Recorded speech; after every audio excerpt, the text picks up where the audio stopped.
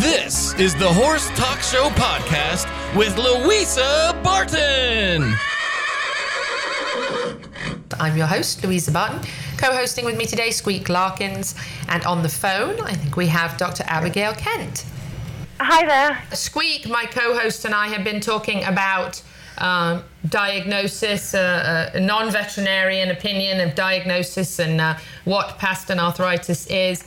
We have about 5 minutes left of the show, so what we'd like to hear from you is if you can share with us the treatment of this painful condition for horses. Yeah, so I think typically we're trying to do it conservatively with medical management, so some anti-inflammatories systemically like Banamine, or typically the route we go down is joint injections, so with steroids. And to see how long the horse can last, like maybe every 6 to 8 months with just intra-articular joint injections of the Pastern region. If we feel that's not working, the next step is trying to fuse that joint. There's either, because it's a low motion joint, so it doesn't move very much, you can then try and inject it with other things that kind of like destroy the cartilage and help fusion of the bone across that joint, so there's no motion. Once you take motion away and the joint is stable, there's no longer pain. So things that you can do are like alcohol injections. Mm-hmm. So that would be one way of going about it. There is a little bit more motion there than, say, the distal hock joints, where you can also inject with alcohol. So sometimes the alcohol doesn't work, and then the next step is typically typically surgery, which would be either like screws or a plate placed across that joint. Obviously, that's a lot more invasive. Right. People are trying to do that standing now. If you do it standing, some people will just use screws.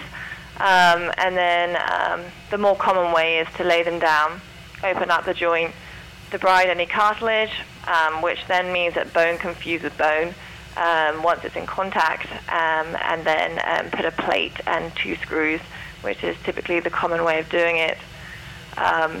Post-operatively, they tend to have to be in a cast for a couple of weeks, and then they can get back to fully functional horses in terms of competition. Forelimbs tend to do better than hind limbs. Mm-hmm. And they can go back to even jumping and things like that. So now, question for you, Dr. Kent: does complete fusion of the P1 and P2 alleviate the pain? Does it change anything in the range of motion? So it completely alleviates pain because there's no longer any motion. That will definitely eliminate the pain. It creates complete stability, and basically you may see a slight mechanical difference because mm-hmm. that joint is not moving. Mm-hmm. But that joint, because it's no longer a joint, you're basically arthrodesing it, which means making the joint go away and fuse together. So they may look a bit different.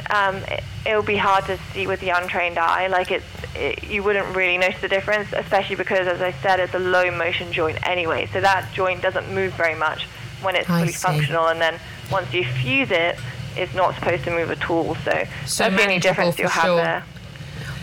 Dr. Kent, we only unfortunately have about 30 seconds left, but Jose from Peterson and Smith, I was meeting with him yesterday, told me to ask you where you're from. I'm from England also. Whereabouts? Whereabouts in England? St Albans, which is just north of London. Oh, lovely. Oh, how nice. Well, I'll have to ask Jose if I can talk you into recording some of the Peterson and Smith radio spots. Absolutely, yeah. With a voice like that, we need to get you in to co-host a show. Hi guys, this is Louisa Barton. I really hope you've enjoyed this edition of the Horse Talk Show podcast.